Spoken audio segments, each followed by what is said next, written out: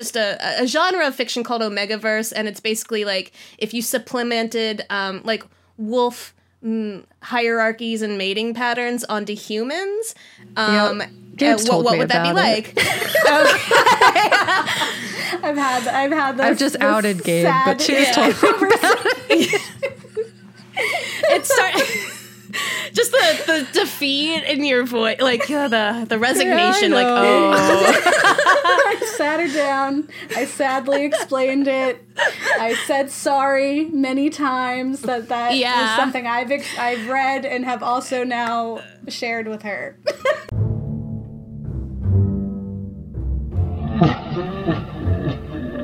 Hey, you over there. Yeah? Guess what? What? You wanna talk spooky stuff? Okay.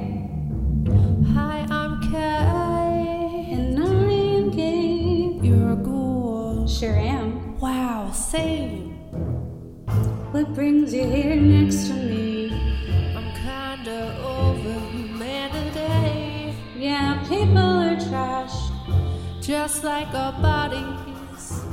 You know there's a lot to say about how media is made. Like there's a more to every story. Exactly.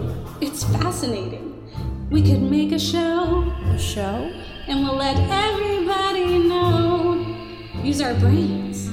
Brains. No, not to eat. To educate. Oh, okay. Yeah, I guess you could say we're the ghouls next door. It's so fun. Okay, hi, I'm Kat. And I'm Gabe. Hold on, I just want everyone to see Charlie here. She's just purring away. So people might hear Charlie. I'm Gabe, or the Phantom. And we're the ghouls next door. Talking about spooky stuff and being magical and musical right now. Yeah, singing about it as well. Yes. You can't just do one. No. I think it's a little obvious what we're going to be talking about today. But if you weren't paying attention and you're just like, that's just what Gabe does. It's wearing a lopsided mask that don't fit her face because it was like $3. We're going to be talking about Phantom of the Opera, which is, I mean, probably the most musical of musicals that we've covered. Yeah, like in terms of like, this is 100% a horrific musical that has been on Broadway in the classical sense, was not just a movie, was also like a very long living Broadway very musical. Long to watch as well. Yeah, it was 2 hours and change. Runtime. Yeah, and I think it's also fun that because this is our guest episode and we've had it planned for quite a while, because I was like, if we're going to do musicals, right, and we're going to cover Phantom of the Opera, then there's a specific guest that I had in mind, because I'm like a big fan of hers anyway, but I was like, if anyone knows anything about Phantom of the Opera, and also just about music, like musicals and performing, our guest is phenomenal with that. And I have seen her perform improvised musicals, so we'll ask her a bit about that. And so we have Angelina here. Welcome. Hi. Hello. Great to be on here. I don't care about Phantom of the Opera at all. I'm just holding this bear by pure coincidence. Yeah. Yes. No reason. Yeah. And I sent, when I saw you went to, it was a Broadway, like, flea market? Is that what it was? That you got the monkey from? Yes. So every year, Broadway Cares, which Equity Fights AIDS, is the big Broadway union side project that raises money for AIDS research. Like, if you've ever been to a Broadway show, you've probably seen... Sorry, I was just checking to make sure I was speeding again real quick because I'm paranoid. You've probably seen cast members at the end soliciting donations or, you know. And so the flea market is just basically all of the shows and various unions that work on Broadway have tables of just donated stuff, whether it's from people that worked on shows or who are in those guilds that have, like, just all sorts of related paraphernalia. They put it up and they sell it for money that goes to that. And then they do auctions for, like, really cool stuff, but the thing I wanted, which was Phantom related, started at $5,000. So that was not happening. Yeah. I was like, Oh, nope. Lord. Nope. I was like, can I look at the starting bid for that? And they handed me the clipboard, and I was like, it'll be like, what, $300? Oh my God, So had to walk away from that one, sadly. But yes, Like, I was there. A chandelier? Like, what? That's It wild. was literally one of the, like, I guess we'll get into it, but like the management in the show, they get letters from the Opera Ghost, and like it was a Yeah. prop letter that was signed by the original Phantom on Broadway, or in London and on Broadway, Michael Crawford. So yeah, Oh, I that's was like, so cool. I get it. yeah, but it was very cool. It's a big deal. Just $5,000. so expensive. for like Yeah. just being a big fan. But you did Yeah. get a piece, and I when I saw that, I immediately sent it to Kat, and I was like, "Here's to further validate why I chose this guest to come on." Yeah, my little commemorative monkey music box, which Yeah. I could run downstairs and get it. I didn't think to bring it up here with me, but it is a piece. And I saw it at a table yesterday, or rather Sunday, and I never I'm a pretty passive person, but like it got like middle school, like I'm gonna fight somebody for this, just like Get out of the way. yeah, I need probably this. worn out for my rest. Yeah, no, it was just like my brain didn't even think about it. I just saw it, and like I'm so hardwired at this point to just be like, is that a Phantom thing? That like I went Yeah. like that. Must And the own. rest must own. We have like this small house. My husband's like, please don't bring home any more things, especially if they're Phantom things. I'm begging you. And so it's just like, hey, honey, brought a Yeah. music What I box back. found. Yeah, I have that Yeah. with like Halloween anything, like especially Oh, yeah. now that it's like the time Yeah. of the year. Like any store, like we were in like Home Depot to get like something to fix something in the bathroom, and like he's like, all right, like putting on the blinders, like you can't look over there. I know there's lawn ornaments and we don't have a lawn, but you want that skeleton. And I was like, but I need it. Oh, actually, I I didn't know, but I need that. I get it now, because like our kid's finally old enough to be excited for Halloween, and we live in a duplex on the second, third, and fourth floor, and our neighbors on the first floor are like, you can go ahead and decorate the porch, but we've never done it. And this year our daughter's very excited about Halloween, so like just a storm has gone off in my head. I've just started decorating, like buying all sorts of just like, skeletons giving thumbs up and stuff like that to put on the porch, just because like I've just become that person. I'm gonna be like the obnoxious PTA mom that's like, no, let me handle the Halloween Make decorations. the cool cupcakes. Yeah, exactly. I was literally I love just the other Halloween. day, like, I want a porch so that I can decorate it for Halloween. And my partner Yeah. was like, okay, but when do you take it down? And I was like, take it down? What do you mean? What Like, is it's always down? Halloween. Yeah, Always it's that. always that. Yeah. So Eternal I get Halloween. obsession. Yes. I understand I it. would love for you to kind of talk about yourself a little bit and Okay. introduce yourself to our viewers and listeners to get a glimpse into like who you are and Okay. why you're an amazing guest for this episode specifically. That's the first time anyone has ever called me amazing, and I have a kid and a husband. No, so my name's Angelina Meehan, and I guess it's weird because I never thought I'd have anything that remotely looks like a platform. Which is again, that sounds way more hyperbolic than it actually is. But like, I currently am an editor and writer for a YouTube channel. You might know her. Her name is Lindsay Ellis. I'm her co-writer and co-editor. And I've been doing that for about 4 years for her professionally, but I've known her since I was 13 years old. We met on wow. fanfiction.net. Yeah. Oh my God. Yeah. We met on fanfiction.net in 2001. And somehow, like, we just became like internet BFFs, basically. And now she's my boss, and not just one of my best friends, but also just someone who I just genuinely enjoy creating with. So that's my main gig right now. And we do side projects. Like right now we're working on something for PBS, but outside of that, like my main gig is I really, really, really like musical theater, and I like performing and doing comedy. So prior to COVID, I was doing a lot of improv comedy, which is how I met Gabe. A team I was on called Metropolis did a show at Philly Cam, and Gabe was fantastic and bubbly, and I made like the experience so fun. And I also do musical improv. I'm on hiatus right now, but I'm going to be going back soon to it, just because I got pregnant and then COVID happened. So, but they're starting That's back real. up. So, yeah, it's, but like, yeah, so musical improv, which is exactly what it sounds in the case of the team that I did. Thank You Places. It is, we do an hour-long show made up on the spot, and you have full music accompanied by piano, that sort of thing. And it's fantastic, and I'm actually going to be doing a comedy puppet show in Philly for Christmas, so I'm very, very excited about that, and it's going to have music in it and everything. It's a musical too, so I really love musical theater, like just kind of always been too much energy for, four walls, too much energy, not enough energy for sports, rather. I never ran that high school mile. But so musical theater always just kind of seemed to be like that perfect in between, That's so cool.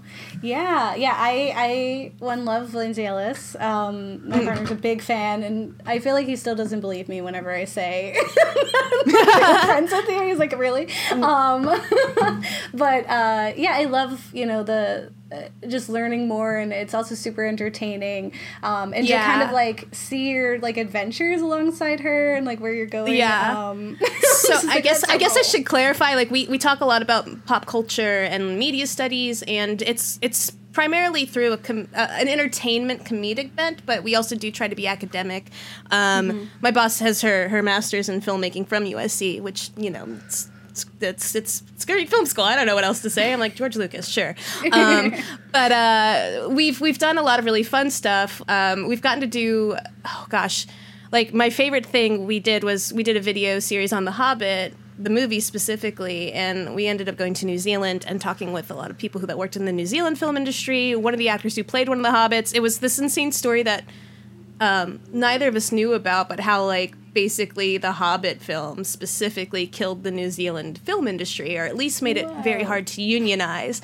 Like people have been asking her for a year. Yeah, like we're both big Tolkien nerds, and people had been asking my boss to do something on the Hobbit films for years, and so we had been kicking it around. And my boss's assistant, who is also a friend that we met on the internet when we were all 13, 15, she had a friend. I believe it was her, Lisa. She's also a YouTuber too. She talks about Dracula. Anyway, I'll have YouTuber friends. Anyway, she had a friend who was like, no, there's this whole thing where like they're called the Hobbit laws, and they were just basically these big, massive union busting laws that were kind of, I guess what's the word I'm looking for here?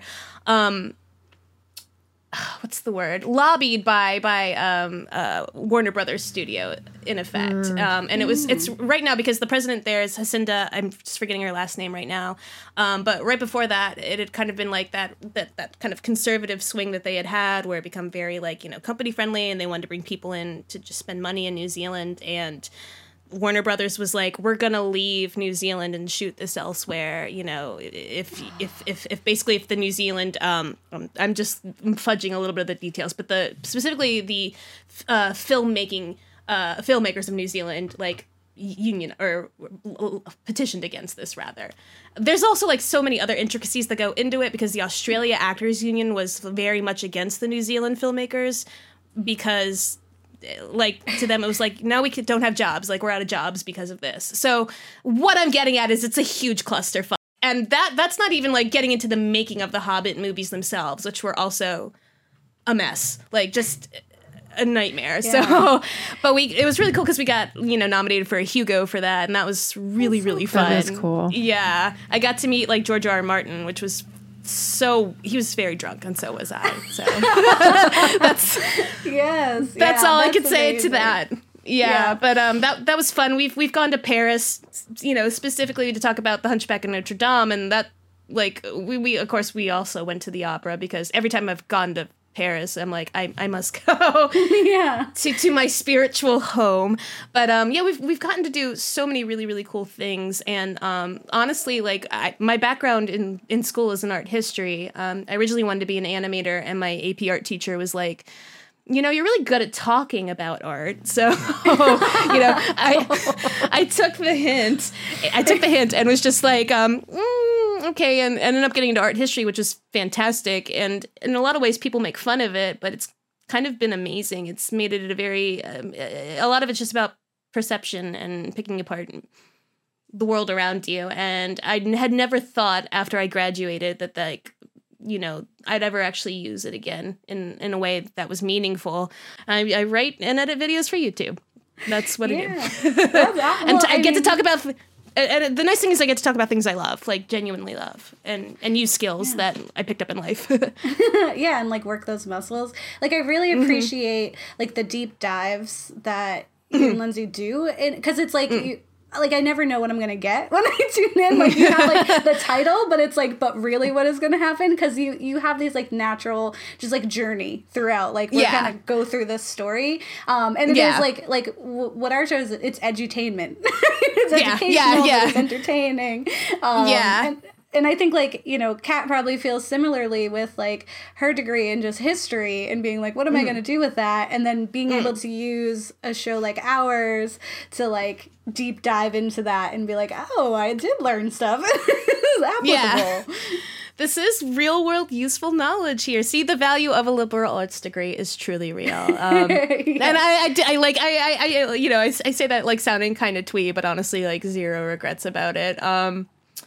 Just the progression of how those videos work is some of them are very straightforward. They're like kind of immediately what we set out to make, and then we make them, and for the most part they stay the same. But then there's occasionally that video where it's just like you start with a thesis and then that thesis gets like dynamited or Frankensteined into some very, very bizarre stuff. Like we did a video on this Omegaverse kerfuffle. That ended up being the most insane thing to have like taken over. It happened at the beginning of COVID too, so it was just kind of like, is this what my COVID life's going to be? I'm like, this is a PG show, or you know, I want to keep it fairly clean, and the subject matter is unfortunately not.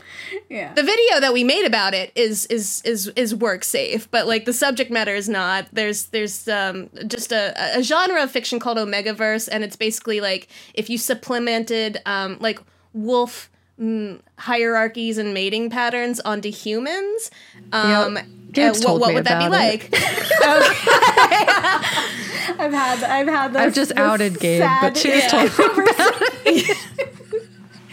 It's just the defeat in your voice, like the resignation, like I sat her down. I sadly explained it. I said sorry many times. That was something I've read and have also now shared with her. Oh, well, it's like I'm not here to yuck anyone's yum. It's totally, if that's your thing, it's cool. But we basically stumbled into because it started in fan fiction, ostensibly. Like it's a big fan. If you most fandoms have like Omegaverse tags on AO3, the big fan fiction site, and it's not my thing. But you know what? Sure, you know, I'm not here to yuck anyone's yum, but this particular video was about, it's a big genre on, like, Kindle Unlimited, so, and, you know, that's all self-publishing, which is the Wild Wild West, so this video was about this drama between two authors pertaining to, like, what one author thought of was copyright violation, which it wasn't, but, like, she went and litigated it anyway, and it just blew up into this massive... like genuinely insane drama that had like cases open in like 2 states in the United States. It got written up in the New York Times before we even touched it. And then so we started talking about it in one video, just like describing the drama, and that was it. And then the kind of villain of the first one, even though we didn't villainize her, we were just telling it as it is. She went after my boss and tried to intimidate her into taking the video down, and then it blew up into a second part video that got even more insane, because then we went through like the depositions of all these trials just to like clear our name. Wow. Like, yeah. Stuff. So that's truly what I cannot have imagined. Like 20-year-old me going out into the world being like, what can I add of value? Like what intellect, like what is my purpose? What is my legacy leaving behind me? And then, you know, me at 33 just being like, okay, so this is a fully disgusting term for when people do the X, Y, and Z thing. And actually someone in court had to like say this, and then a stenographer had to write it down. You know, it's just like amazing to me. And if like my mother-in-law was asking me like, oh, what project are you guys working on? You're just kind of like, I don't know how to talk to you about this. Yeah.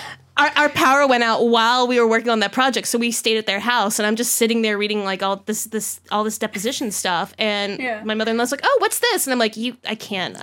This is not a conversation.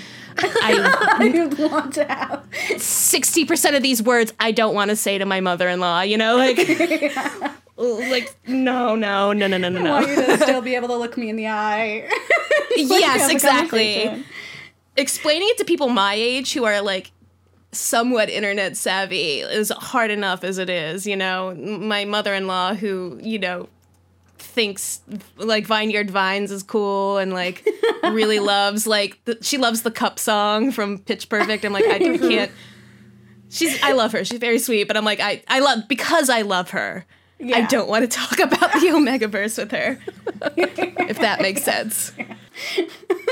Yeah, but yes. So that was. But yeah, it's a very cool job. Like, it has its own struggles. Don't get me wrong. No job is perfect, but it is fun to kind of be surprised like that. You know, that definitely wasn't happening at some of my older jobs. So. Yeah. There's like a freedom in that too. Yeah. And an excitement to like, where are we gonna go? What are we gonna do? And why? Yeah. How do we get here? Like we're so anxious for whatever the new normal with COVID is going to be. Like when we're able to like really travel again. Like because we have a couple of ideas floating around, and it's very exciting, but also very just like. With the situation right now, we got to take it, you know, one day at a time. But like, it's like there's so many ideas floating down there that are probably going to be equally horrifying and fun. So yeah, exciting for sure. Yeah. I wanted to pivot before we kind of jump into the film and just talk more about your love of musicals and the opera, and just like what are some of your like what is the draw for you, and like what are some of your favorites and why, I guess. Gotcha. So my parents are both my mother's still alive. My father passed away when I was 13, but like they both loved musicals. Like just absolutely, you know, my dad was a great singer. My mom just liked going to see shows. And then by the time they had kids, like my mom, you know, was a stay-at-home mom, and my dad didn't make a lot of money. So we didn't go to the theater unless it was like high school, you know, productions of shows. And if we were lucky, like a local dinner theater, like community dinner theater. But like if it had a film version of it, whether it was like a studio film or like a pro shot of something, like we had it. So like growing up, it was just nothing but watching musicals. Like, and my parents were like totally supportive of it. My brother and sister were not supportive of it, but like, because I just like from like day one just like really liked singing. Like that was always something I really liked. And to me, like there was something about singing, especially in the context of theater or even opera, like that's trying to push a narrative that is like so cool to me. Because like musical theater, you know, that's a cliche of it, but like people sing because the emotion is just so big that saying it doesn't compel or doesn't comply, doesn't, what's the word, infer the extent to what you feel something. And that's always been really, really cool to me, like just to be able to play with big emotions like that super easily. I also just like music in general, so when you put like a great lyrics or a great like book of a musical to song, like what you can pull out of that is amazing to me. I guess my very first Broadway musical that I saw was Peter Pan, and it was the Jules Stein one where it's like I'm flying, like that one. And it was at the theater where Wicked plays now, the Gershwin, and I had never seen anything like it before. Like I'd seen Peter Pan before, but like seeing like the massive insane sets and just like people being like rigged up to fly, and then like the vocal talent on display. If I had already been a theater kid, I was like done for at that point. And that same year, my mom took me to see a dinner theater production of Singing in the Rain. Like they did a stage version of that, and it was very small, but like it also blew my mind. I was like, this is what I want to do or like or just be involved with for the rest of my life. Like it was yeah. Like sports, they couldn't find one that got me, but like that happened, and I was like, yes, this is what I like. And I guess for me, like in terms of musicals that really, I think, get what or exemplify why I like about that. I'm a huge fan of Stephen Sondheim. Like, the works of Stephen Sondheim are just my favorite. Sunday in the Park with George is my favorite musical. If you've never seen it, there's a pro shot of it with Bernadette Peters and Mandy Patinkin. It's about the creation of art, but also just letting go of hurt, bad, emotional feelings, you know, learning to live with a painful past while still creating and looking forward to the future. So, like, for me, that is just, like, it's one of the most profound pieces of media I've seen that talks about that subject, or those subjects, and I highly recommend it. I love Into the Woods, too. I know a lot of people, if they know Sondheim show, it's probably Into the Woods or Sweeney Todd, and Into the Woods is just, like, again, like, a show that makes me cry, like, weep. But I also love, like, a lot of really corny stuff, too. Like, well, one, obviously, I love Phantom. This is, like, what we're getting at to here, and I'll save talking about that for later, but I recently saw there was a revival of Oklahoma done a couple of years ago at Circle in the Square, and that's a show as a kid I was like, oh, that's corny, and, like, old people like it, and I just, and it's one of the first modern musicals. You know, opera existed, and then obviously, like, what's the word? Vaudeville, and it's not like it was the first thing to ever put, you know, songs in a narrative and move it forward with the music, but, like, it's kind of like the first modern, what we call modern Broadway musical, and so I saw this revival of it at a spared debt, like a very parsed down orchestra. There were no real sets. It was just literally leaning into what the music was doing, and it was sexy, and it was super funny, and it got really creepy and unsettling at points, and I was like, this rocks. Like, this rocks. Like, what else? Yeah. What medium does this? Like, does this? Like this does. Like, it was just a really cool thing to see, you know, going into my 30s. Like, no, this is cool. Like, I don't have words. I just was like, yes, I loved it. Kicked so much butt, and I also just, like, really, like, big cheesy stuff too. Like, I saw The Lion King again this week, since the first time I'd seen it since high school, and it ruled. I was just like, I don't know, like, I was just like, it was just, you know, where do you get to see so many talented people, like, right in front of you, like, just giving it 100%? And, you know, Broadway isn't the be-all end-all of musical theater, so I want to put that message out there. Go see community shows, go to your high school shows, go see touring productions of things, but, like, it's just, yeah, I don't know. It's just such a great collaborative medium, I guess, because it's there's just so many behind the scenes pieces of it that are necessary to make a show work. Like, I saw Wicked this week for the first time ever, and I didn't really care for it, but, like, the costumes were so insane, and to, like, see that level of attention and detail put into something like this was really cool. And, you know, you always have insane people in the pits. You have all the insane, like, stage management people that are making sure all of this goes off and happens. I have friends that do sound design on Broadway, and, like, it's such a crucial part. Like, that's so cool. It's like film in that it's, like, really collaborative, but it's happening right in front of you, and that's very cool to me.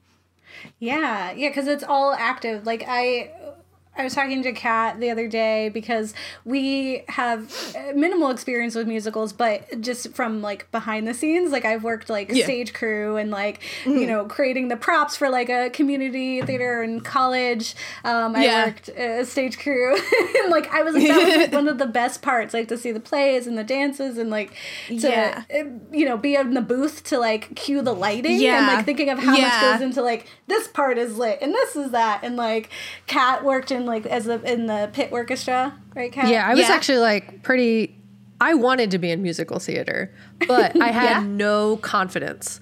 I was very insecure, middle school, high schooler. So I would always audition, knowing I wasn't going to get a part, but I still did it. And then I was like, you know what? It's fine. I'm just going to be in the pit orchestra, because I could play violin, like, pretty well. And no one sees you. Like, you're basically in darkness, and your mom knows you're in the pit, but, like, no one else really, like, that's about it. Like, my grandpa would come to the shows, but it wasn't like a whole thing, like, you know what I mean? So, like, I was in every single pit orchestra for every musical my school did. Oh, wow. Because I just really liked it. But Yeah, not actually theater in terms of like I did audition, but I would sing like this really quiet, and then it wouldn't actually be like, you can't be on stage. We don't have microphones. You need to project. Sorry, like, sweetie. Can I say this, that like I actually didn't really start liking my own voice until my 30s, like, and I had like, so in high school, middle school, I tried out for shows and I was never cast in anything, or if I was in like the chorus, where it was just like 8,000 people in the chorus because everyone got a role in the spring musical, you know, like that kind of thing. If I did get cast in anything with a speaking role, it was always like an old lady, which is like such a bummer when you're a kid, because like you don't want to be the old lady. You want to be the ingenue. At least that was how it was for me. You know, comedic relief sort of stuff. And even in college, like, you know, I'd still kind of get cast in those same sort of roles. And I remember auditioning for my last musical in high school, my senior year. And my drama teacher said, you know, you should stick to, the college where I was going to, the University of Delaware, has a bunch of theater student groups. And he was like, you know, if you do theater in high school, and I took drama classes, so this was like devastating to me. He said, you should just stay in like theater. Don't, you know, just maybe just, you know, you're good at acting, you know, like was what he was saying. And so for the longest time, and it was just like, you know, my brother and sister always told me they hated my voice, but that's your brother and sister, you know, like they're just going to, well, I mean, and you can't blame them when you're like, screlting at like 9 p.m. while they're trying to get ready for bed. Like, of course they're going to hate you, and also it is annoying. Like, that is the reality of it. But like, so for the longest time, I just like, you know, was kind of like, well, I don't know if I like really like singing publicly anymore, if that's what I'm about. And then I think it was just getting older, and also like I started doing improv comedy, and that really helped, like, just with confidence a lot, you know, and then, like, I naturally sometimes would sing in shows and got comfortable doing it normally on stage, and then towards my late 20s, in my early 30s, like, I actually started, like, auditioning with confidence, and it was really cool to, like, a lot of it was just not caring, like, yeah. And but I guess what I'm talking, I guess, like, even if, you know, you don't want to perform, it's more like the idea that you care so much when you're in high school, especially if you want to do theater, and, like, people are not going to make that room for you. Like, it's, like, if you're not, like, someone who has parents that are paying for voice lessons and dance lessons, which I definitely didn't have, you know, like, it's very hard for people, even like high school drama teachers, especially if you have a crappy one, like I kind of did, to make room for people to grow, you know? And like, that's like what's really, really hard about it. And like shitty, like, again, pardon me, sorry, again, crappy. For like that, it took me until, like, honestly, I had a kid, and I was like, I don't care anymore. Like, I just don't care what people think about me at this point. And that's actually really helped. But like, we don't let kids not care, you know. That's like my one kind of beef in a lot of performing arts teachers is, you know, they want kind of a finished product or something that's easy for them to nurture, versus giving people who might be shy or, you know, not like a chance. And I love doing, I'm very lucky I get to perform a lot now too, and that's really cool. But like, I also did pit for a little bit too, because of that. So I did a lot of pit and stage crew. I have a really sad story that maybe I won't get into, but like, I was in a production of Joseph and the Amazing Technicolor Dreamcoat in middle school as one of the wives, which is just like one of the ensembles, and none of the other like boys in my group. So, like, it's basically, there's Jacob, the patriarch, and then he has wives, and then he has sons, and, like, they're the ensemble, they each dance with each other, and all of the boys playing his sons, nobody wanted to be with me. Like, they were all like, she's the ugly fat one, we don't want to be with her, and then, it was so awful, and then the wives also, like, doubled as, like, the dance ensemble, and I remember this is very clearly burned into my head. The choreographer they had hired and the director pulled me aside and said, like, well, I realized that I wasn't being used in this one dance scene. And I was like, oh, am I going to be in this? And they were like, we don't think you'd look like this costume would be flattering on you, was what they had told me. And I went home that day. I cried to my mom. I was so devastated. And like, this is the same year, like maybe 2 months after my dad had passed away. And like, I was just like super depressed. And my mom was just like, how do you tell your kid like this is really, you know, but like my mom was just like, and that day I quit that night, and then I joined the pit the next day because I really liked band, and the band teacher was like, well, there aren't really any kids in the band, it's all high school, college students, and, you know, retirees, so you'll fit in there. And so for a long time I did pit, I played French horn, so yeah. Nice. I played trumpet. Yeah, brass. And that's my sad story. So wherever that director is and that choreographer is, I hope they know. Now I'm successful and talking on Twitter about butts. So thank you. Thank you. That's so real. We next week are talking about K through 12, Melanie Martinez's musical visual album, and we just had and we've kind of come through it this whole year in like how jealous we are of like Gen Zs and like this kind of supportive environment that they have, and how everyone's like, it's okay to be yourself and you gotta love your body, and you have role models like Lizzo, and then you also have like role models like and, like you have Lil Nas X, and we're like, we were so miserable, and like everyone told us we were awful and that we can't accomplish any dreams. So we're all just very sad. And you have to wear low-cut jeans. So yeah, right. You have the most unflattering jeans that ever could, or no, like just not supportive either. Worst jeans. I have like this memory of being like 2000, and I'm reading Cosmo Girl, and they have like a little interview with David Boreanaz, who played Angel on Buffy, and then an Angel, and then I had such a huge crush on him, and I remember they asked him like, oh, what do you think makes a woman hot? And this is me, 13 years old, reading this, and he's like, oh, a woman who wears like low-cut jeans and a white t-shirt. And I was just like, well, now I know how I'm gonna seduce David Boreanaz, but also as a 13-year-old, but also like it was like, yes, the low-cut jeans, but also you put those on and they don't like look amazing on you, then like go back to the sewers, baby. That's where exactly. No one will ever love you. That's it. That's the reason why you wouldn't. It was hard because like musical theater is also just like a very big bastion for nerdy kids, but like you still in high school have like the same kind of cliquish drama, infighting, and like bullying and stuff like that. And it's like, you think I'm the only freak in the world, even though this is like such a common narrative. Like pretty much all my friends who did theater were like, yes, this is also my experience too. I wasn't the favorite kid in theater, so I thought I could never do theater. And I didn't look like, an ingenue, so I thought no one's ever going to want me to perform in anything. And I'm so very jealous of Gen Z, good like for them. that you'll see kids having these conversations, and you're like, that's very cool. Like, I'm so happy for you, and also and like, I wish it was for me. I feel like when we covered Climax, we were talking about like the dance community, and it's very competitive, even though it's collaborative. And I feel like musical theater is similar to that, because there is like one, you always have like what is the person where they could fill in for you? What do understudy. Oh, an understudy. Yeah. It's like weird. Like you have that person who's just like kind of waiting for you to trip. Yeah, exactly. Like how many horror films are like about a murderous like understudy who like gets to be the star, or even just like murder. showgirling, like somebody like just showgirl shoving them down the stairs or putting beads on the stairs, that sort of thing. Which is like so like that environment can be so competitive and can get toxic like anywhere.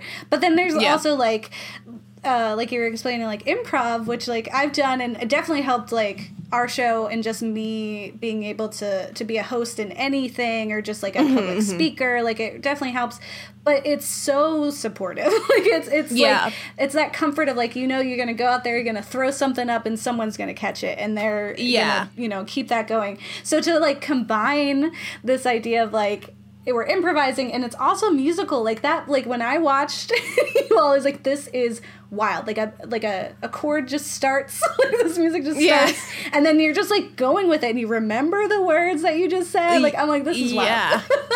It's honestly like, and honestly, improv lends itself so well to musical theater, because like you singing is, I still get scared singing in front of people, and I get scared doing improv, and like improv is all about, like, not to say that organizations can have their own problems, or that it's also not immune to drama, but what improv has really like taught me is like you just kind of have to trust yourself, and that trust that other people will take care of you, and to not like get too into your own head about it. And in a weird way, like, that made it so much easier for me to sing in front of people. It was like, you just gotta do it. If you don't do it, then you'll always wonder, why didn't I make that choice, or why did I do, like that. Like, you just gotta go out there and do it. And once you start doing it enough times, you just stop getting like so in your head about it, Yeah. Or you're able to do it with confidence. And yeah, doing improv musical stuff in particular is really fun, because at least with our ensemble, about half of us are musical theater people, and the other half are just improv people who like music, but they might not necessarily be musical theater people. And like, to see those two instincts that people have kind of come up against each other makes something really wonderful. Like, someone who's really good with musical theater and knows how it's structured and like the tropes and cliches of it can pull from whatever insane thing a comedy person is doing with the energy that they give. Like, it's a really cool form of improv. Yeah, I'm always impressed. Whenever, so when the world is a little safer and you're doing that again, I would love to watch. And I encourage anyone who's local here in Philadelphia to definitely check out a show. And when, at the end, we'll kind of throw out, like, your social media, because I know you're also on, like, TikTok, and you're really great. You can hear you sing on TikTok. Oh, yeah. I tell you, I'm a crazy fan. Outing myself as a weirdo. And then also, like, your Twitter's super entertaining and also educational. But I do want to hop into the film / the opera that is. So I will give the brief synopsis from IMDb about Phantom of the Opera, which is: a young soprano becomes the obsession of a disfigured and murderous musical genius who lives beneath the Paris Opera House. As you do, Yes. Yeah. This was actually, so I've heard many of the songs, because it's hard to live in today's world and not have heard, like, a Phantom of the Opera. But I had never actually, like, I'd seen scenes, probably because it was on the TV and I, like, put it on, and I had never really, like, sat down. Kat has seen it, like, a bunch. So she was like, okay, yeah, I'll watch it again. This is fun. So I watched it for the first time, like, all the way through. Wow. For this. So I was just like, oh, okay. Oh my God. I'm so many emotions to say, like, because I don't know how you want me to get into this. Like, I have a very, very complex relationship with Phantom of the Opera in general. Yeah, I'd love to hear it. Yeah, hop in. So I know specifically we're here to talk about the movie, and the movie it's not good. At least in my opinion, it is not a good representation of the show. But also, okay, again, when I say I have a very complicated relationship with this movie, I've seen it so many times that you'd have to argue, and I'm like, this movie sucks and blah, blah, blah, blah, blah. But I've seen it so many times that you're like, wait a minute. Does it? Do you hate it? Do I honestly hate it? Like, I've watched, like, this is such a fun movie to, like, drunk watch with friends. Yes. Yeah. So in a way, it's kind of grown on me. And the more I think about Joel Schumacher, the director, like, the more it's also kind of grown on me. And he, recently departed Joel Schumacher, may he rest in peace, for giving us this insane piece of pop culture that he did. The show for me is like the show that kind of launched my real foray into Broadway. Like, I'd always liked Broadway, but like this was the show that got me like really serious about it. And it started actually with do you remember the TV show Wishbone? Yes. Yes. So Wishbone, for those who did not know it, the most adorable thing in the world. Wishbone was a show on PBS in the mid-90s, and every episode was this cute little Jack Russell Terrier, and he'd have like some real world story going on, and he would relate it to a book from classical literature. And so half the episode would be a little dog like acting out in full costume, Romeo and Juliet, or the story of Joan of Arc, or Oliver Twist, and they did an episode of Phantom of the Opera. Yeah, Robin Hood. Yeah, they A Tale of Two Cities. Some of them would get like really weird. You're like, oh man, you're going for some you're going. They'd be doing like Moliere's The Invalid, and you're just like, oh sure, okay, like. And I love that show. And I remember seeing that episode, and Beauty and the Beast was already my favorite Disney movie. And I remember seeing this and being like, something about this is like clicking for me.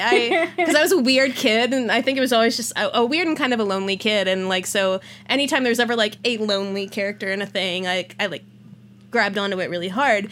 So I loved that. And then the silent horror film version made in 1925 with Lon Chaney, I saw them about the same time. Loved them both. And then in 7th grade, I was in an accelerated reading program, and my teacher had all these books just on her like shelf, and one of them was Phantom of the Opera, and I remember going like, I remember liking the Wishbone episode of this.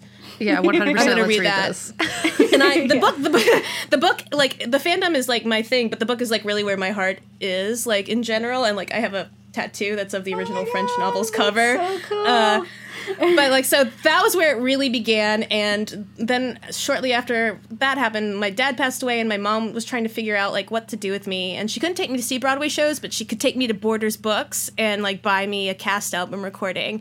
And you used to be able to like listen to the entire CD at the store. And I would just standing there one day in the musical section listening to the double album cast recording, and I begged my mom to buy it for me, and she did. And that's as the rest they say is history. And that's how I got really into fandom after that. Like, that is what launched it. That is what started fan fiction. That is how I met my friends. Like, that's where fandom comes for me. And this all happened in 2001, and there had been so much hubbub trying to get this musical made into a movie prior to that. So it debuted in 1987, the year I was born, on Broadway.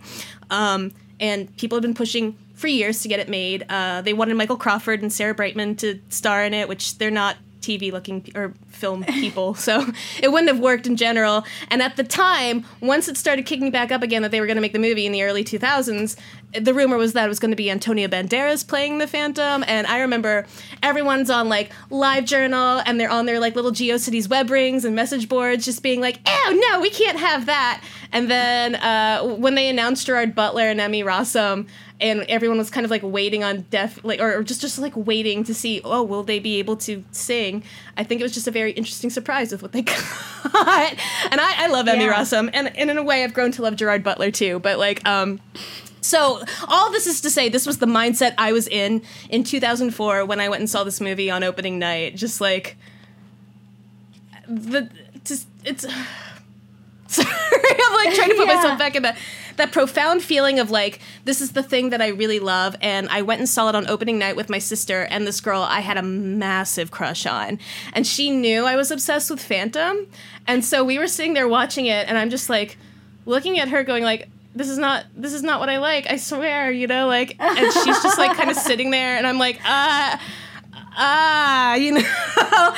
like, so for, especially when you're 17, if you hate something, you're going to be like very much like, this sucks and it's the worst thing ever, and you have no sense of perspective on it. And as I've gotten older through time and gone back and listened to people talk about how like, oh, this movie is what got me into musical theater, this is my introduction to Phantom, and I have it, it's really close to my heart. I might be able to admit it's kind of cheesy, but it's still really close to me. Like, I've gotten like, cool, you know what, I respect it for that.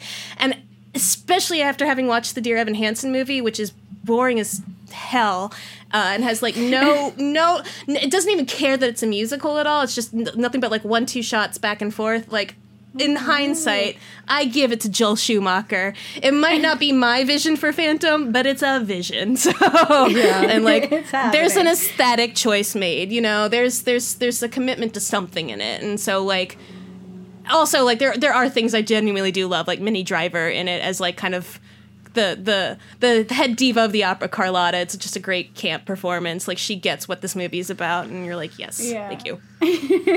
Yeah, like when I was watching it, I was like, we need to like bring this back, like how we would just go ham on these like productions. Like, I was like thinking like Moulin Rouge. I was just like, I want, like, what can we do? What is out there? Like, that we can how do we fundraise? Where's the money? Bring it back. Like, just make it big, because everything wants to be so hyper literal. Like, because it was also a problem just in Broadway in general in the 2000s. You had a great show like The Producers, which is very lampshady and like constantly breaks the fourth wall, and it works very well for like that show. But like every show in like the 2000s suddenly became like, we have to constantly make fun of the fact that this is a musical, or that you might have to pull yourself out of your suspension of disbelief, you know, to be like, see, this is weird and wouldn't make sense. And it definitely happened in film musicals in particular, where it's like, we need to look serious, and like with like the Les Mis film, where it's like, no, we have to record the vocals live, even if it's not really lending itself well to the music, you know, like Yeah. it's just like I hate it so much. And in that sense, like, I respect Phantom for at least, again, committing to being full butt musical.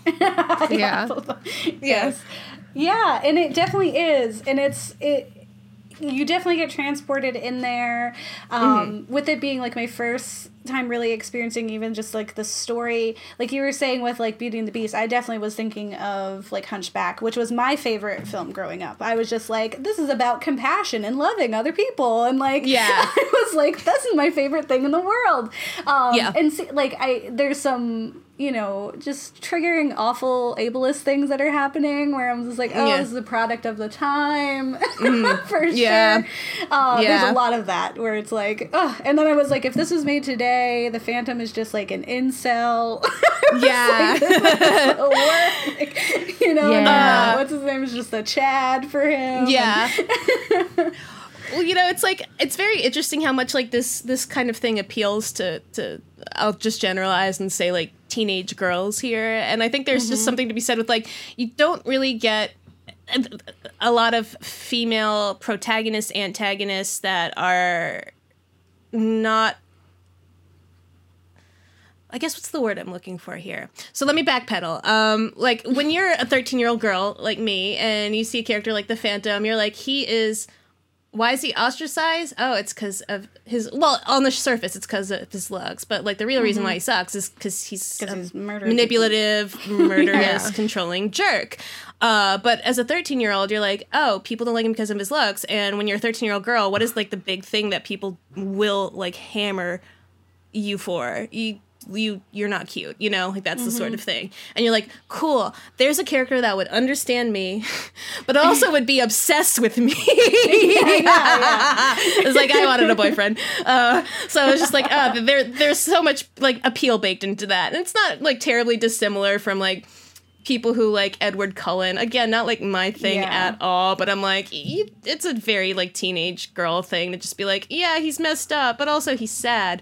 But also, he understands my darkness. But also, he's obsessed with me. And, again, from, like, it just hit all the buttons, you know?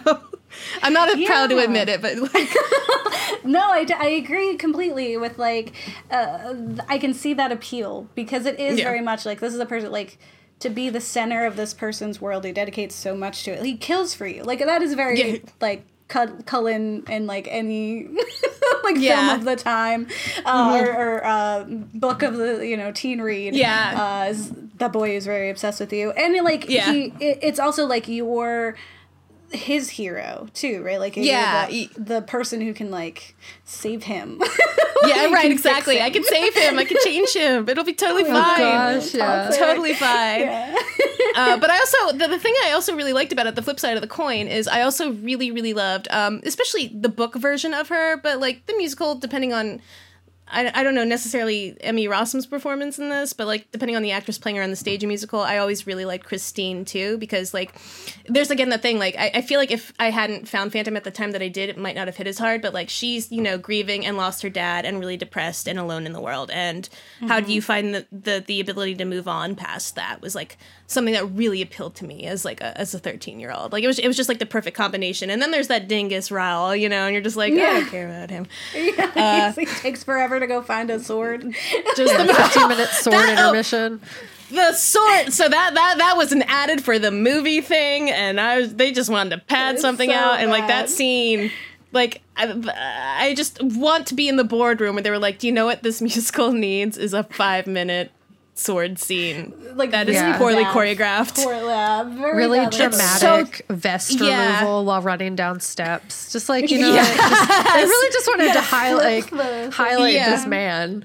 Yeah, they're like, Like, oh. what do we do? And he's like riding the horse, and then he's just like Yeah. not there for like a long Yeah. time. Like, where did he go? Yeah, and and then just he, let her like- have this time. He defeats the Phantom, like he has him on like a sword, and then he's like, okay, I'm gonna go now. I guess this will resolve itself. And you're just like, Yeah, he why learned did his you lesson. add this? Yeah, like, you think just like being like, okay, I totally took down your manhood in front of the chick you have a crush on, but now we're gonna go. This will have no consequence. Like, it's just very why. Like, there's a lot of why decisions in this movie. Quite Especially with, frankly, like, minimal social interactions. It doesn't Yeah. understand like that will Yeah. totally get that Yeah. what's happening here. And Oh, yeah. I'll get over the fact that he's been grooming my girlfriend yeah. my whole life. I will say, I do Oh. agree that Christine was like very powerful, and that was like, even though she had been through so much and that she experienced like that level of trauma, and like even in like exploring the fact she had 100% been being groomed by this man, and like her like kind of like reckoning with the fact that something that she felt so connected with throughout her whole life, because she thought this was the angel that her dad sent her, like that was just such a fundamental part of her grieving process, and how like aside from the ableism elements, that there were like the way in which she was like realizing like, yeah, murder is bad, but I'm still going to be honest yet empathetic and stand strong. Like, the movie is not ending with her going with the Phantom, which Yeah. I was rewatching this as an adult. I was like, I don't remember what happens, but if that's what happens, I'm upset, because that sets a precedent for like yeah. accepting All the other incels. and also just like try hard grooming enough. children, Well, and like acting I will like s- that's totally cool. So I was Yeah. happy that I didn't will- happen. I will say this: the stage like the having spoken to her since she was a child thing is a movie thing. Like, that's not in the stage show. It's not in the book either. The book, it's only like they've only known each other for a few months. Like, she'd only been taking voice lessons for a Okay. few months, and the stage show just doesn't imply that at all. Like, you don't know how long, and you just know that she's been taking lessons recently, and like. So, like, there's a lot of, again, That's a a whole lot of different choices about vibe. this. Yeah, like, this is a very active choice they made for this movie. And also, what always creeped me about it, at least as an adult, is that Emmy Rossum was 16 when they were filming this. Yeah, which, and he was like 40. He's 40, and you know, he was like 36. Oh gosh, and I thought she was 18. I'm bad at math. Okay, no, continue. she was 16 because she's my age, and I remember being like, in high school, being like, She was "That big stupid making bitch. out with She's those that stupid bitch." 36-year-old men. Yeah. Okay. Yeah, it's so, Oh. and like you can tell, like part of the problem with this movie is there's a really, really great pro shot of the 25th anniversary show, and like it's fantastic. The actors are all of like the right age. They're all professional Broadway West End singers. It's fantastic. I highly recommend checking it out. It's easily available, but they have great, even if you don't like the idea of Christine and the Phantom together, they have great chemistry. Like this great, like you can see like the tension is there, you know? Whereas with this Gotcha. movie, especially watching it as someone who's almost the same age Gerard Butler was when they filmed it, he looks so uncomfortable. Like he's like they have no chemistry whatsoever, and it's just like Yeah. she's 16 and he's like probably a 36-year-old man. Like, okay, well, I have to not make this too weird, you know? It's just like Yeah. it's such a strange So choice. Yeah. And Yeah, the director needs to know. I understand that he is no longer with us, but Yeah. all I'm saying is that No, is it's an bad. interesting choice that is upsetting. It is a very And that's a trend very, in Hollywood too. Yeah. Like Yeah. the young woman, much older man, and then Yeah. it really skews your understanding of like how we should look as well, which Yeah. is like Yeah. just further causes problems for us. Yeah. Yeah, but I like kind of going back to what Kat was saying about the ending in Christine. There's like that. I mean, obviously the cliche where she's like, it's not physically that's ugly. It's that inside you're ugly. But even still, like, when he is, like, being really awful and he's, like, torturing her, like, beloved and all that, like, she still takes a moment to be like, what happened to you? Like, what did they do? Because she doesn't know. She didn't get that crash course background check that the boyfriend got, and he still was like, gotta go murder him. But, like, she is like, what has happened through all this time to make you like this and to think this is the way that you solve problems. And, like, I really loved that part of, like, I could do without the really uncomfortable and excruciatingly long kiss. I could very much do without, but before that I was like, wow, because it was me, I'd be like, you need to go. Like, there's a problem. I hate you. You're a monster. Like, inside. But she was like, what's going on? Let's talk about this, bud. What's interesting to me, and what I do like about the Andrew Lloyd Webber version, not necessarily just the movie, but the stage show in general, is this book is over 100 years old, and it's had about 8,000 different adaptations. Some that lean like full horror, some that are just kind of like middling potboiler mysteries, some of them that are just ripoffs of the Andrew Lloyd Webber version. But what the Andrew Lloyd Webber, and it's interesting to see what they lean into, like what elements of the story are what they speak to, and that the Andrew Lloyd Webber version is so invested in this idea of compassion and personal strength through some really screwed up stuff, especially in regards to Christine. Like, Christine has had a hard life, and that's the thing that I think that a lot of versions don't really lean into, and I think that explain a lot of why her character is the way she is. Like, in the book, she's kind of a loner, like, her dad's passed away, nobody really wants to be her friend, she's just kind of this really weird girl, you know, and she's gone through a lot, and this thing that has brought her comfort has been a huge source of manipulation, but she's human and still has attachment to it, and, like, how do you navigate that? And, like, that's always been just, like, I love Christine Sorry so much. Like, it's a character I really, really love. Yeah, and I think I definitely felt like I wanted more from that, for sure. So because we do, unfortunately, have to wrap. It's like time goes by so quickly whenever we have guests. When we're just like, tell us more about you. We want to hang out. I could talk about, like, Phantom forever. Number one, like, just nonstop. We have a really good video. Okay, I'll save it for the plugs, actually. So, yeah. Yes. Well, I just want to say, does anyone have any last thoughts that they really want to share about Phantom? Any version of it, honestly. Well, if you want to see fundamental horror filmmaking, you got to watch the Lon Chaney version, 1925. Fantastic. Like, so much of the horror genre owns a lot to it. And it's also just one of my favorite movies. It's nice. Great. Also, Phantom of the Paradise is my favorite adaptation of Phantom of the Opera. And that is a Brian De Palma 70s camp horror musical, and it is fantastic. Yeah, we need to write it down and see that as well. Yeah. It's one of my favorite movies, like, far and away. Because it's goofy, but also has, like, it leans into, like, the kind of new romantic cheese too. So got you. And it's also horror, so it's fine. And there's a Freddy Krueger Phantom that stars Robert. Oh my gosh, the actor who plays Freddy Krueger, Robert Englund, and it's not Freddy Krueger, but the character is basically the Phantom if he were Freddy Krueger, and it's Phantom of the Opera. Wow, interesting. It's quite bad.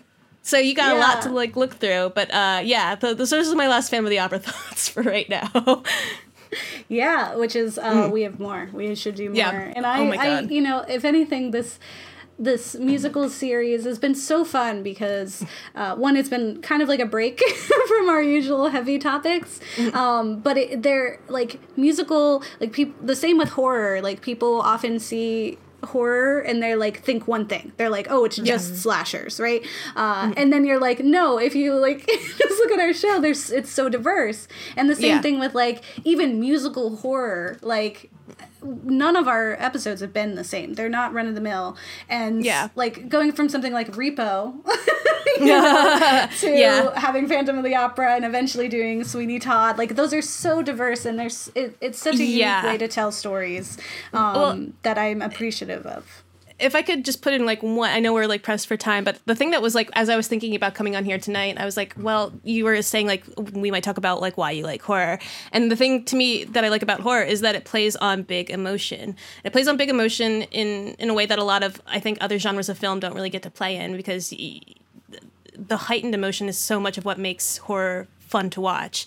Like, it's people experiencing the extremes of either things that we've felt before or that we've thought about, like wondered what we would be like if we were in that scenario. Like, you are just living through really, really big emotions and really high stakes. And like, I think they both of the genres kind of play into the very, very well. And I think that's kind of why I like them both a lot. But yeah. Yeah, well, it's thinking like, you're projecting either because you're screaming, you're projecting because you're singing, and you're getting across the theater. Yeah, it definitely, they play in similar emotions and that kind of like adrenaline that's there too, and that you can feel that. That's awesome. Where can our listeners and viewers find you, and any things that you want to plug so that people can check out live or just like online, wherever it is? Okay, well, you can find me on Twitter at @YAngelinaY, as in the word WHY, Angelina WHY, and when you see my Twitter, you will know why that's my handle, because it's very goofy. And you can also see the work that I do on the YouTube channel Lindsay Ellis. Just search it. That's it. We have a really awesome video actually about this movie called Phantom of the Opera. Joel Schumacher made a bad one or something like that. I can't remember the title, but like we do have a really great video discussing this movie in more depth if you'd like to see that. And also I will be in a musical called Christmas Town the Musical at Comedy Sports the last 2 weekends of December. It's a Christmas show, so yeah.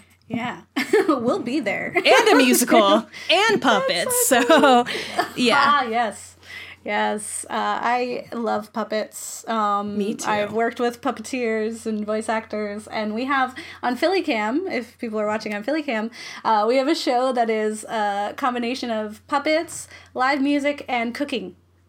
It has all those things. It's a quintessential public access show called Chef Trek Adventures. Always play it because it's phenomenal. Awesome. But I hope everyone enjoyed this episode. It's super educational. It was so great to get to know you, Angelina, and like instead of just stalking you from afar. Well, thank you so much for having me. I was so excited to come, so thank you.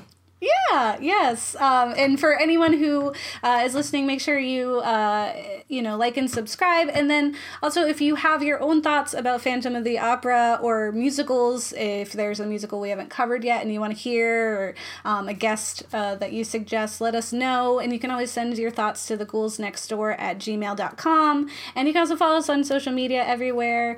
Thank you, Tyler. We have a comment. It says, great stream. Hi, thank you. Thank you. I appreciate it. And so thank you all so much for watching. Make sure you like and subscribe to our guest as well and catch up with that. And with that being said, Kat. Don't get married. They'll eat your kids. Yep. Okay.